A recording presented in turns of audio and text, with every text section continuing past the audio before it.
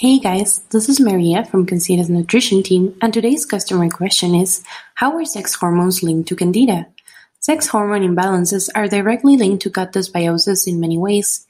Yeast are known to produce toxic substances that can have a debilitating impact on the ovaries, which produce estrogen and progesterone.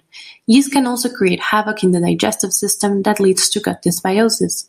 Gut bacteria, known as estrobolome, are responsible for metabolizing and eliminating estrogen from the body.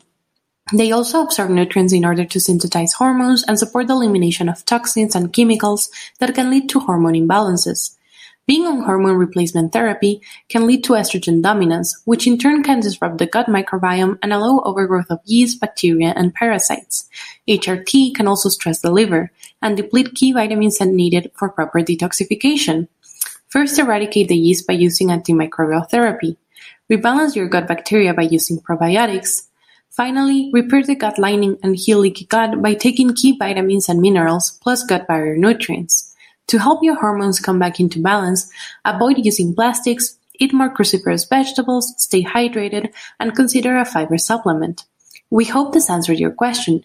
If you want to contact us for more information, please email us at support@cansida.com and we will get back to you.